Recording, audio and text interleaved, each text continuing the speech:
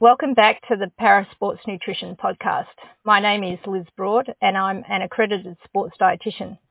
Today it's my great pleasure to have with us Dr. Brooke Lamphere.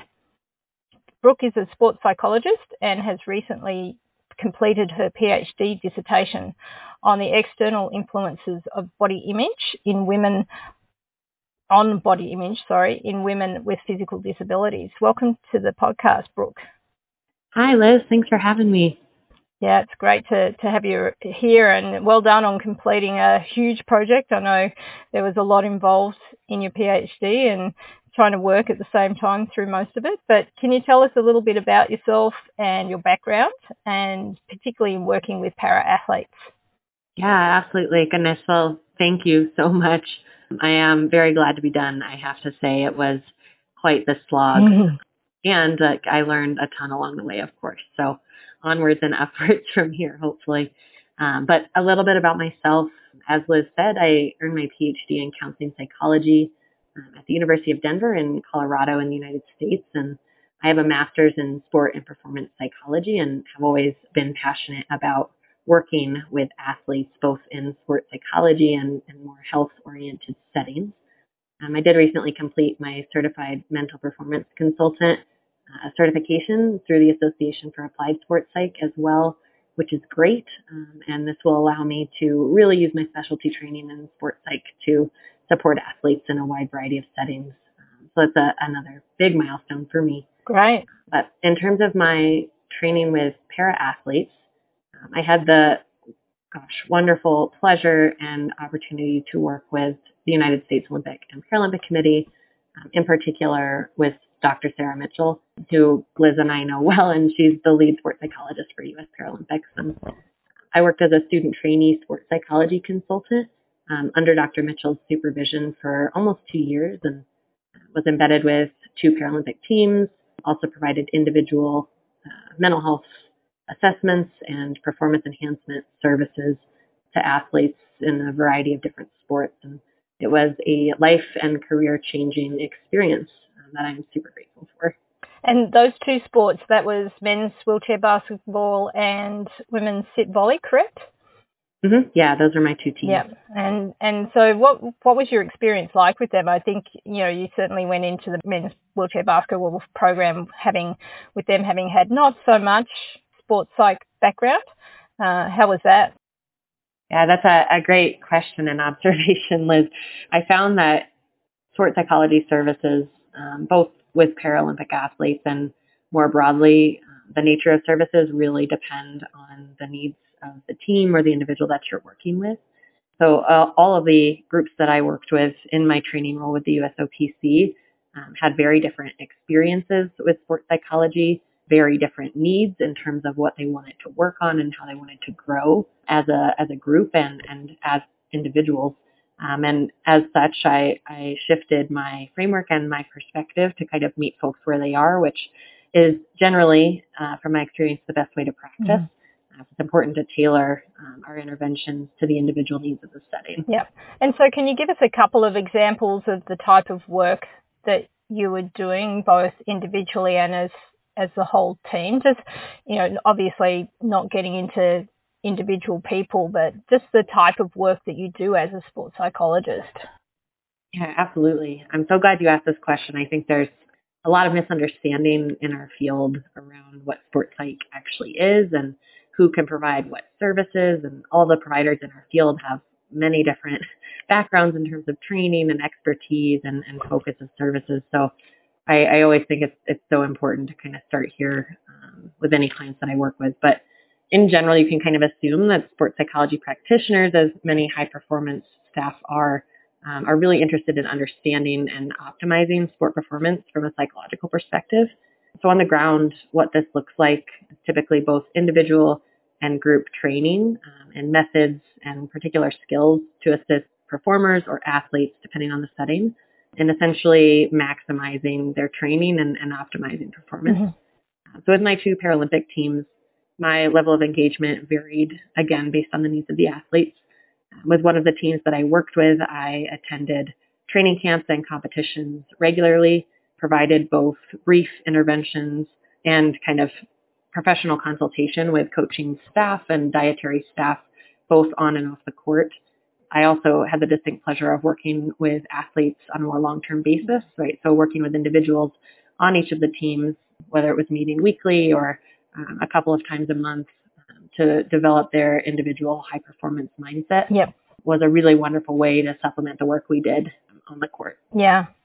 And so, I think there's a misconception that you only see a sports psychologist. It's a bit like nutrition. You only see a sports dietitian when there's something going wrong. It's similar. I think there's a bit of a fear or a nervousness about sports psychology because it's, a lot of people take it from the negative side of things, that there's something going wrong and needs to be fixed, as opposed to being proactive in terms of generating that real mindset about performance. So is that something that you've experienced in terms of some of the athletes not being willing to come and see you? Oh gosh, absolutely. There is so much stigma surrounding any sort of psychological experience in sport, right? I think kind of traditionally in the United States, but I think this translates to a lot of different cultures, athletes in team sport settings are essentially socialized not to speak to any negative experiences that they might be having, whether that's doubting themselves or their ability to perform, whether it's fear of returning to play after an injury, whether it's concerns of their body, concerns of their confidence, conflict with a teammate, right? I think many of the athletes are socialized to kind of push everything aside, power through the pain, and show up and figure out a solution on their own, right? And a lot of us who work in the sports psych realm in the U.S. have been working really hard to try and undo some of the harmful effects of stigma surrounding mental health and sports psychology in elite sport in particular. Because when it comes down to it, like elite athletes are there for a reason, right? Like they are clearly skilled, talented, have committed and demonstrated a lot of grit in the pursuit of training, rigorous training schedules, right? Long-term goals that probably they have dedicated most of their lives to. So there is a lot that's working for most of these athletes. And what is really great about sports psychology is that it doesn't have to necessarily be about identifying what's wrong and fixing it. It can be about identifying what works and helping to strengthen those skills. Like I often worked with athletes in the moment on the court to take a moment to pause, remember what they're good at, what their goals are in a specific setting, and then tailor their actions to that, right? Like play to your strengths. That's a huge piece of the work that we do. Perfect. And so have you done much work with Olympic athletes versus Paralympic? Do you see much of a difference when working between the two sides of elite sport? Gosh, Liz, that's such a good question. And one actually I've gotten a lot. I think really what we know from the research and what I know anecdotally is that Paralympic and Olympic athletes are much more similar than different, right? Like maybe they prepare for their competition in a different way. Maybe they have different life experiences, right, that kind of shape their relationships with themselves and their sport. But that's true of any individual, regardless of ability status. And it's important to me in my practice to really treat Paralympic athletes as elite athletes first in a lot of different ways, right? And then we can zoom out and incorporate all the other aspects of functioning that make a human a human. But that's been my takeaway. So can we look a little bit more closely at your PhD and the topic that you covered, which was body image and that side of things? Can you give us a little brief appraisal about what the purpose of the research was? Absolutely. So I think most folks have a good understanding of what body image is. And what I've noticed throughout my training is that body image, or our relationship with our body, right, the way we think about our body, the way we feel about our body, and how we take care of it, is not something that's really part of mainstream preparation in elite sport, right? It's often something that's kind of taken for granted or not talked about. And I noticed many athletes that I've worked with in a variety of settings really struggling, in particular after a loss or after an injury, right, after some performance setback, to really kind of figure out like what that means for them and how they feel about themselves as a result. And this often shows up for folks in negative body image or social comparisons with other athletes, right? And we can kind of go down the train there of how that manifests. But in general, my hope in conducting my dissertation research was to really look at the specific effects of an athlete's social environment, both in and outside of sport, on both positive and negative body image in women athletes with disabilities. Yep. So we included athletes from all levels of competition, not just Paralympic athletes, but the majority of our sample did identify as elite and professional athletes, which is rare. There's not a lot of research on body image in populations with disability, and this is a gap that needs to be addressed from my perspective. Yeah. I mean, you got a very unique group in your research itself, in that you were looking quite specifically at the more elite end. And so can you give us an idea of what sort of questions did you ask? Was it a survey or were there interviews? Like, what was the process? Yeah, would it be all right too if I speak a little bit to the theory behind my research? That might help kind of clarify what it actually looks like. So my project in particular, because there isn't a lot of research in body image in populations with disability, let alone athletes with disabilities, we pulled from really well-established and validated theories in other areas of psychology. And the one that I kind of used as my grounding framework is called the tripartite influence model. And this is a model that examines the effects of social pressures surrounding weight and appearance on both body image and disordered eating. So this model essentially says that athletes or women or people in general experience all of these pressures from different social forces. Some of these forces are macro or big, right? Like the messaging we receive in the media surrounding body image and weight. And some of these are really small, right? Like maybe pressure from a coach to lose weight or pressure from peers or significant others to look a certain way. And our experience of these pressures has been found to significantly and directly predict the way we feel, think about, or perceive our bodies. So that's body image. And this model also holds that the degree of negative body image experience, which in the psych research we call this body dissatisfaction, right? So being unhappy with your body for whatever reason, the degree of body dissatisfaction experience is a direct and really strong predictor of disordered eating behaviors. Right. So these are unhealthy eating behaviors that can and cannot lead to an eating disorder. So what our goal was here was to really see if this model holds true in a population with disability, right? Particularly in the context of sport, because it's never been tested in that domain. And sport is such a unique social environment that brings with it a lot of different stresses and pressures specifically related to body and weight. Yeah, there's an extra layer on top of what the general population experiences in terms of, where those pressures come from and the expectation of what a body should look like. Yeah, absolutely. And I think, athletes with disabilities and athletes more broadly tend to have different body images, right? Where in social settings, they experience their body one way and experience it very differently in sport. That was another important piece of my research. I really hope to look at the specific social processes in disability sport that had an impact on athletes' experiences of body image, with the hope that we eventually, as a high performance culture, can start to make some changes that in the way that we interact with athletes that will help to enhance body image instead of create more negative experiences. Okay. Yeah, absolutely. And so, again, were they surveys that they did, or were they interviews that you did? Like, what was the process for the research? Yeah, thank you for bringing me back. I appreciate it. Basically, our survey was a quantitative project.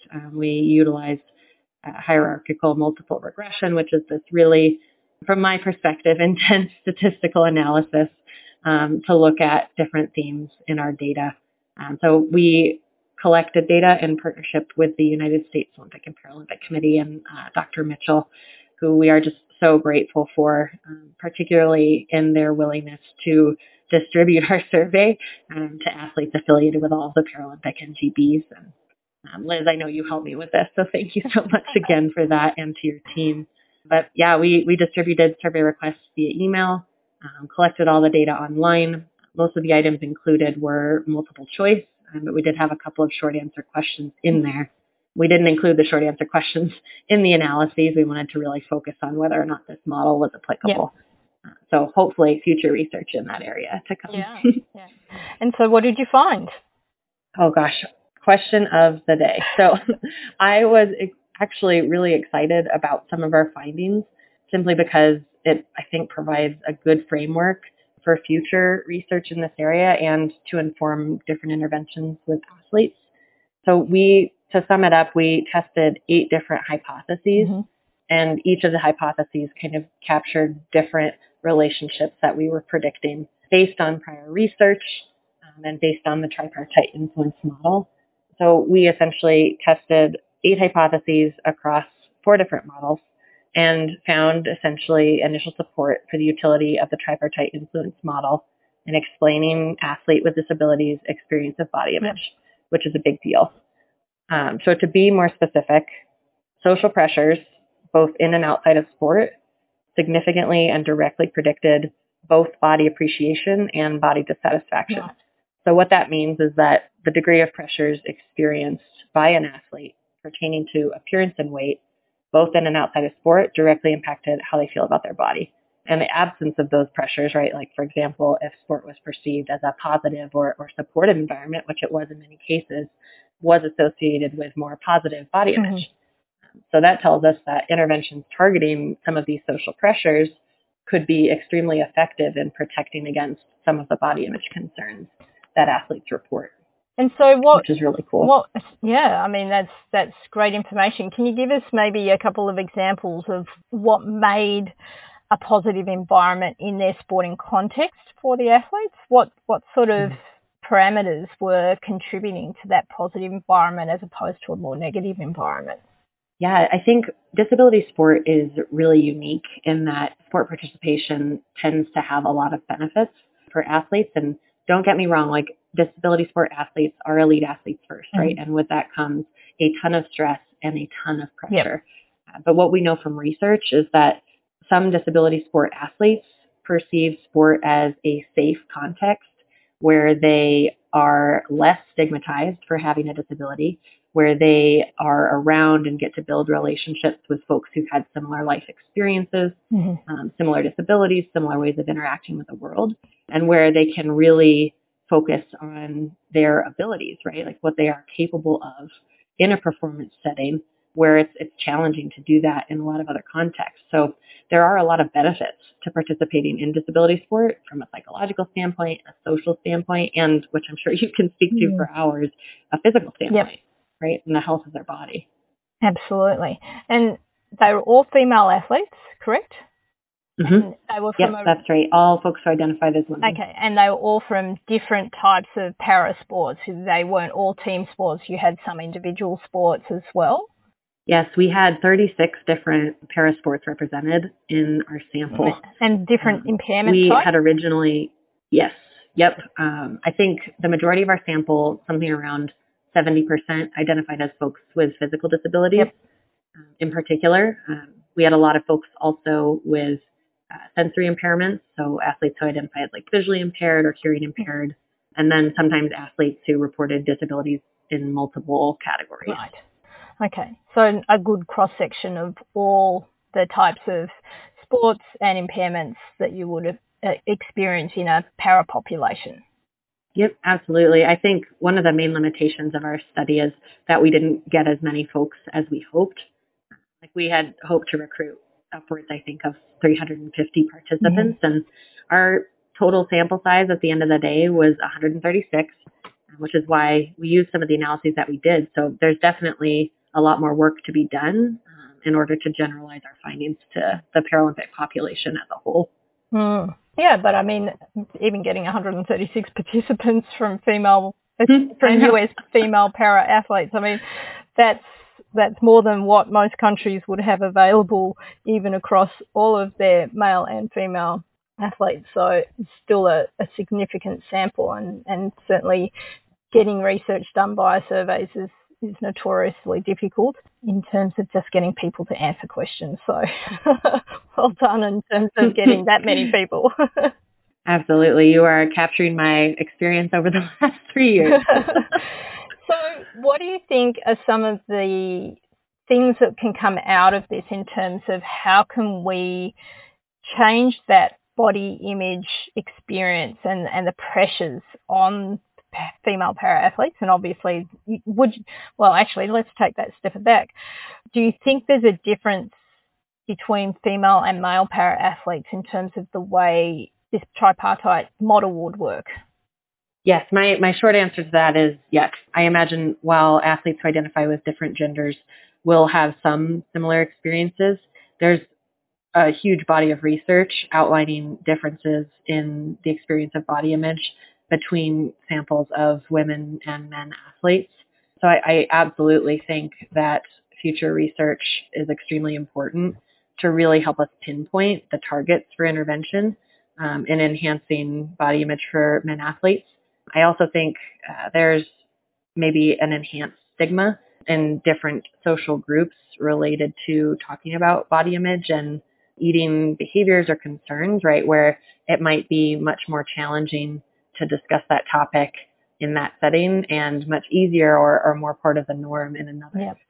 So I think that absolutely would affect the recommendations that I would make based on our data. Mm-hmm. Was any of the findings that you got surprising to you? Like, did it reflect what you'd already seen in the population that you'd worked with, or were there things that came out of that you went, oh, I hadn't even really thought of that, or that was a little bit different than what I was expecting? Yeah, that's a really good question as well. I think in the original tripartite model, there are two factors. They're both cognitive factors, so have to do with the way that we process information or think about our bodies.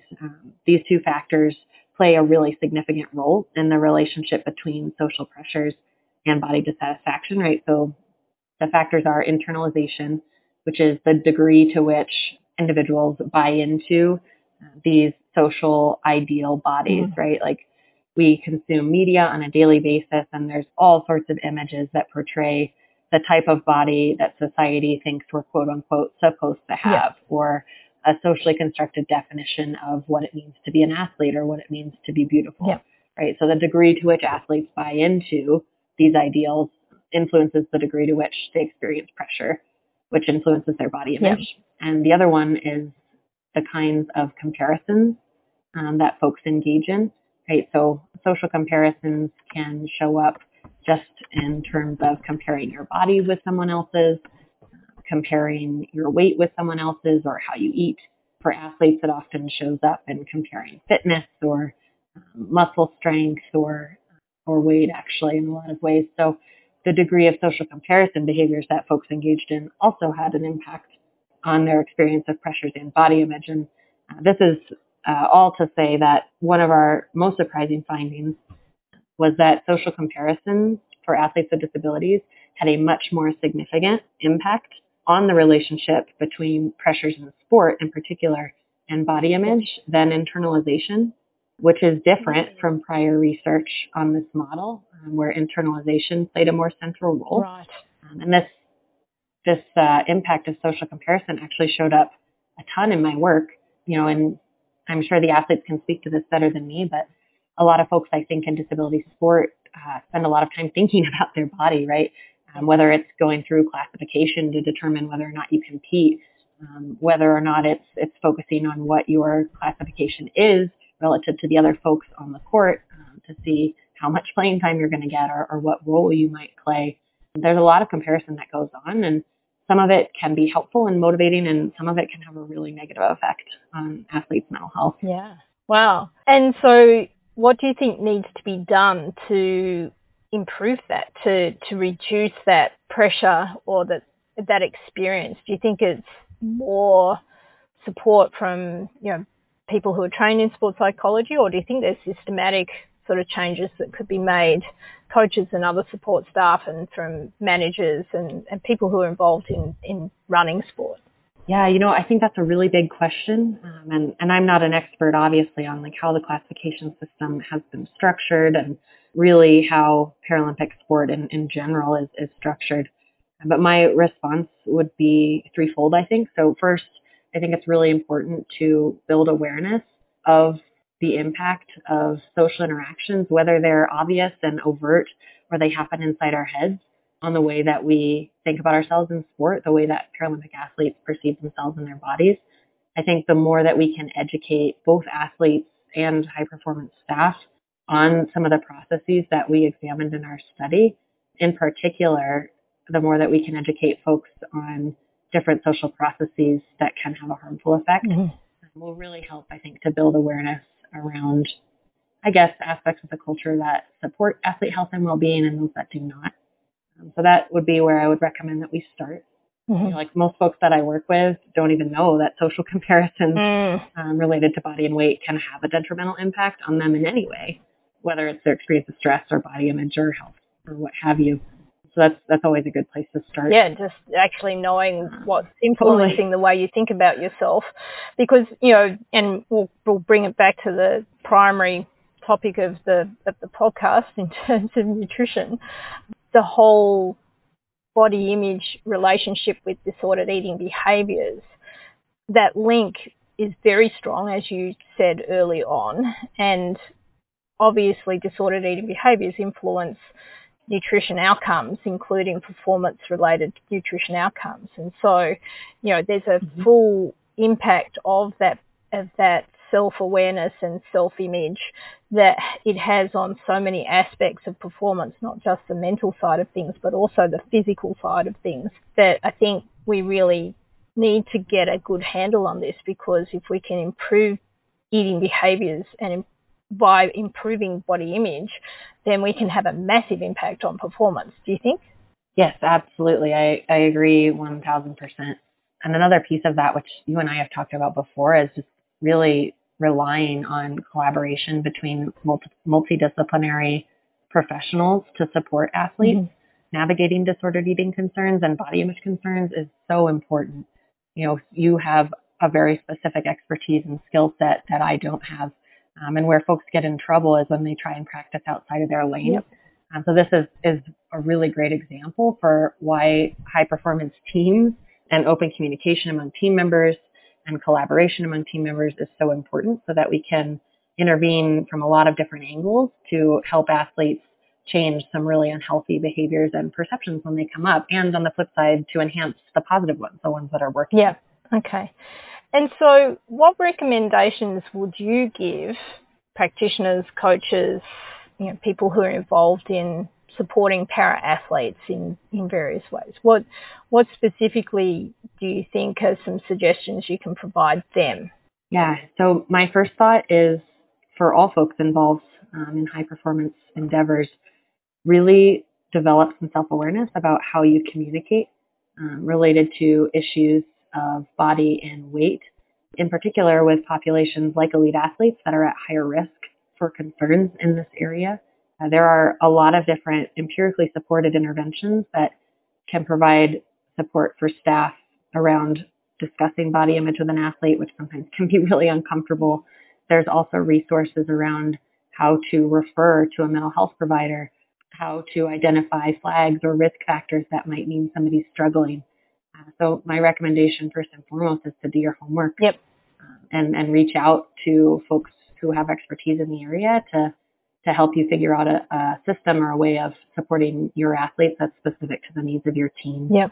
And I guess I have one question as a sports dietitian. Like, one of the things that we do as a regular part of practice is we do body composition assessments. And, someone who's well trained in that area, it takes a lot of care to make sure that the athletes understand, and the coaches in particular, understand the process and what that information means, and keeping it confidential and all of those components. But at the same time, obviously it's drawing awareness to someone's body image and the shape and nature of their body. Some people think that we shouldn't do body composition, but I think it's an integral part of understanding how training and other interventions, including nutrition interventions, are shaping performance parameters for the athletes. Any specific thoughts on doing body composition? And if you're not comfortable answering that, just say so. Yeah, no worries. I mean, my response there is always to defer to the experts, right? So if you as a sport dietitian believe this is an important component of your practice in supporting athletes, then by all means, yes, I would support you in that. I think my recommendation along those lines would be, like, if we're working with an athlete who we know is struggling, right, or who might have a history of body image or disordered eating that we adjust the way that we integrate work related to body composition or weights right into their training. For example, sometimes it's helpful to do blind weights for athletes so that we kind of can put the focus on behaviors or statistics per se that are healthier than focusing really specifically on weight or calorie intake. And, obviously that depends on the case for sure, but there are always adjustments that can be made, at least from my perspective, and the type of information that we prioritize in our sessions, what information athletes use to track their own progress and outcomes, right? And then what information that we're able to share as we go along can be a really good way of normalizing the inclusion of statistics like that in this work, and also being mindful that some of it might be triggering for folks. Yeah. Right. So adjusting our approach again to meet folks where they are. Yeah.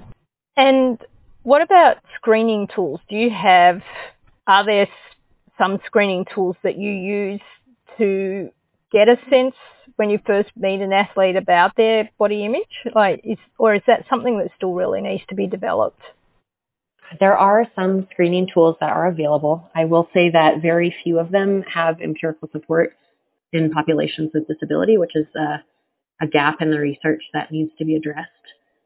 I think in terms of my own practice, I tend to practice from a biopsychosocial model. So I look at biological or physiological factors that contribute to performance and health, psychological, emotional and cognitive factors, and then social factors. And typically when I meet with someone for the first time, I'll try and get kind of an overall picture of what's going on for them, how they're living their life, what their worldview is, how their cultural identities might impact what's going on for them, et cetera. And then once I've done that initial assessment, if we've found that body image and eating behaviors might be a source of concern or stress for the athlete, then we would go down the route of specific assessment.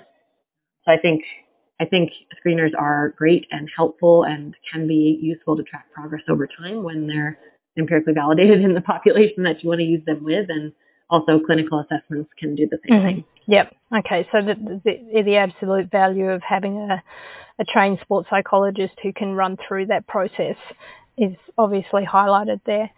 What about athletes? Absolutely. Do you have any specific recommendations for athletes or people who are thinking of becoming an athlete, or even their parents or supporters? Any recommendations that you have for them? I think the first one that comes to mind is just really being mindful of the information that you're paying attention to. So we know in elite sport, what you pay attention to really matters. It matters for performance. It matters for mental health.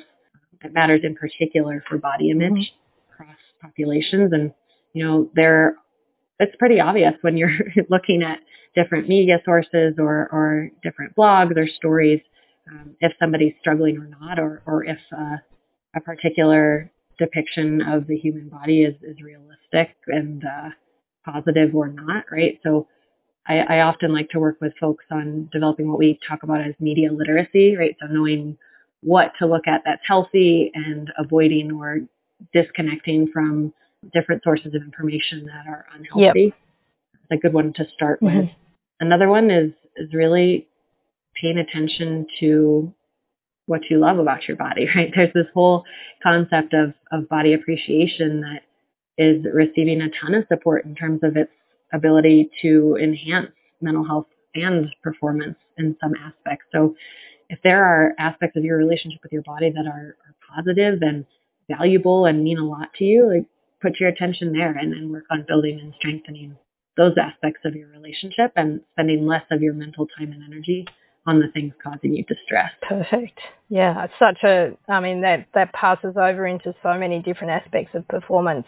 Yeah, you can work on some of your weaknesses, and I think, I had an interview with an athlete early on, Mitch Goulet, who's a para-alpine skier, and he actually said, he's a very experienced athlete, and he said, as athletes, we're very good at pulling apart the things that we're not good at, because that's what we've got to work on to become better athletes. And so the focus is generally often on what you're not good at or what's not good, rather than on what you are good at and what your strengths are and the positive sides of things. So there's kind of a natural kind of aspect of athletes that does focus a bit more on the room for improvement as opposed to the areas that aren't. And I think that's quite critical to always remember that there's really positive things that you can also focus on and use as a really good positive feedback to yourself.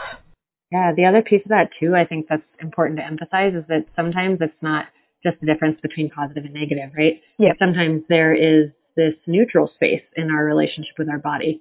And a way to connect with that space is finding ways to be grateful for what your body allows you to do. You know, I think for most Paralympic athletes, competing in their sport is something that's really valuable to them, right? And your body allows you to do that in many different ways. It allows you to connect with other people, to navigate your world, to eat, right? Yeah. To touch other people. It's a source of information and experience that a lot of us don't pay a lot of attention to. Yeah. So that's another way to kind of circumvent what can be a challenging dichotomy, right? This negative positive dichotomy for some folks, and really connect with your body in a different way. Yeah. Fantastic. Brooke, I could talk to you for hours, but I know you've got a really busy schedule, and obviously we'll look forward to some publications coming out from your work and for the future that may hold in terms of the recommendations and some changes that may be afoot from a structural level. And so, Brooke, where are you working right now? Are you still working with Parasport, or is that something that you plan to do? Also, another excellent question, Liz. Right now, I'm the postdoctoral fellow. My title is Sport and Performance Optimization postdoctoral fellow with Howard Head Sports Medicine and Vail Health. We're located in Vail, Colorado, but we work all across the valley. So in my role, I'm providing both mental health and performance enhancement services to elite and professional athletes, to patients from Howard Head Sports Medicine who have maybe recently been injured or are recovering from surgery, as well as athletes in the Eagle County community and the mountain communities more broadly. And it's been such a wonderful opportunity to kind of blend my training in health psychology and sports psychology. And we're working to really build out the program here. So hopefully more things to come there. I would love to return to working with athletes with disability at some point, or even to integrate it into our program here. I am kind of open to all options at this point. Gentle plug for any opportunities that may come up. It's all good. As long as I'm working with athletes, I'm fine. So I like to finish off my podcast by asking people what's their favourite food. So here we go, Brooke. What's your favourite food? Oh gosh, you'll laugh at me for this one. My absolute favorite food is bacon. I was not expecting that. The best birthday present ever. I know. Okay. I know. Goodness. And so, coming from the US, everyone's very focused on turkey bacon. Is it turkey bacon or pig bacon or like do you have a preference? Let's get specific. No, that's a good follow-up. I am working on minimizing, of course, the footprint that I'm leaving on our environment. And I have to admit, my absolute favorite is Millionaire pig bacon. And this is bacon that has cayenne pepper, brown sugar, black pepper, just baked right into it. And I could eat a lot of that any day of the week. Oh, dear. Well, it sounds like something that everyone needs to go out and try at least once. Yeah, but maybe not like a regular part of your nutrition recommendations, right? Oh, everyone's got to have a treat now and then. Yeah, I appreciate that, Liz. I'm going to take that one with me for sure. Oh, dear. Well, Brooke, I really appreciate your time and your insight. And I think there's so many things we could talk about. I really would like to come back and focus on a couple of nitty-gritties maybe in a future podcast. And yeah, that would be awesome. And let's keep the good work up. I mean, I think there's so much that still needs to be looked at in that space, and it's such an important area. I was just done a recent podcast with Danny Totoro, who's the manager of athlete wellbeing and engagement for Paralympics Australia, and she was talking about the resources that Paralympics Australia has been putting together for para athletes in the mental health side of things, but it kind of covers that broader spectrum, and it's not just sports psychology. There's a lot of different sort of aspects to that. And so I think, sports and organisations are certainly looking at that space more, but hopefully your work will ramp that up a little bit and make it a bit more global. I hope so too. I'm all about the message that mental health and physical health are the same, right? Like our mind and our body are totally connected. And the way that we are feeling, the way that we function off the court directly impacts our ability to perform on the court. So any initiatives kind of along those lines, I absolutely support. Yeah, fantastic. Thank you so much, Brooke. And we'll look forward to seeing a bit more from you and maybe talking to you again in the future. Sounds great. Thank you so much, Liz. This was so much fun. I think Brooke's research really highlights the importance of truly understanding the positive and negative influences on body image specific to para-athletes, and not just making assumptions that someone's body image is going to be positive or negative or neutral, but really finding out more and collaborating with colleagues to understand what space the athlete is in. Because if you can address that in a really positive manner, it has such a huge impact on athlete well-being and also on performance, because it has such an impact on so many areas of their athletic life. Thank you for listening to this podcast. If you're enjoying the podcast, please feel free to share them with your social media and get the word out there. I'm also really keen to hear any suggestions on topics or people you'd like to hear from in future podcasts by leaving a message on our podcast website. Please join us next time as we focus on powerlifting with Mary Hodge.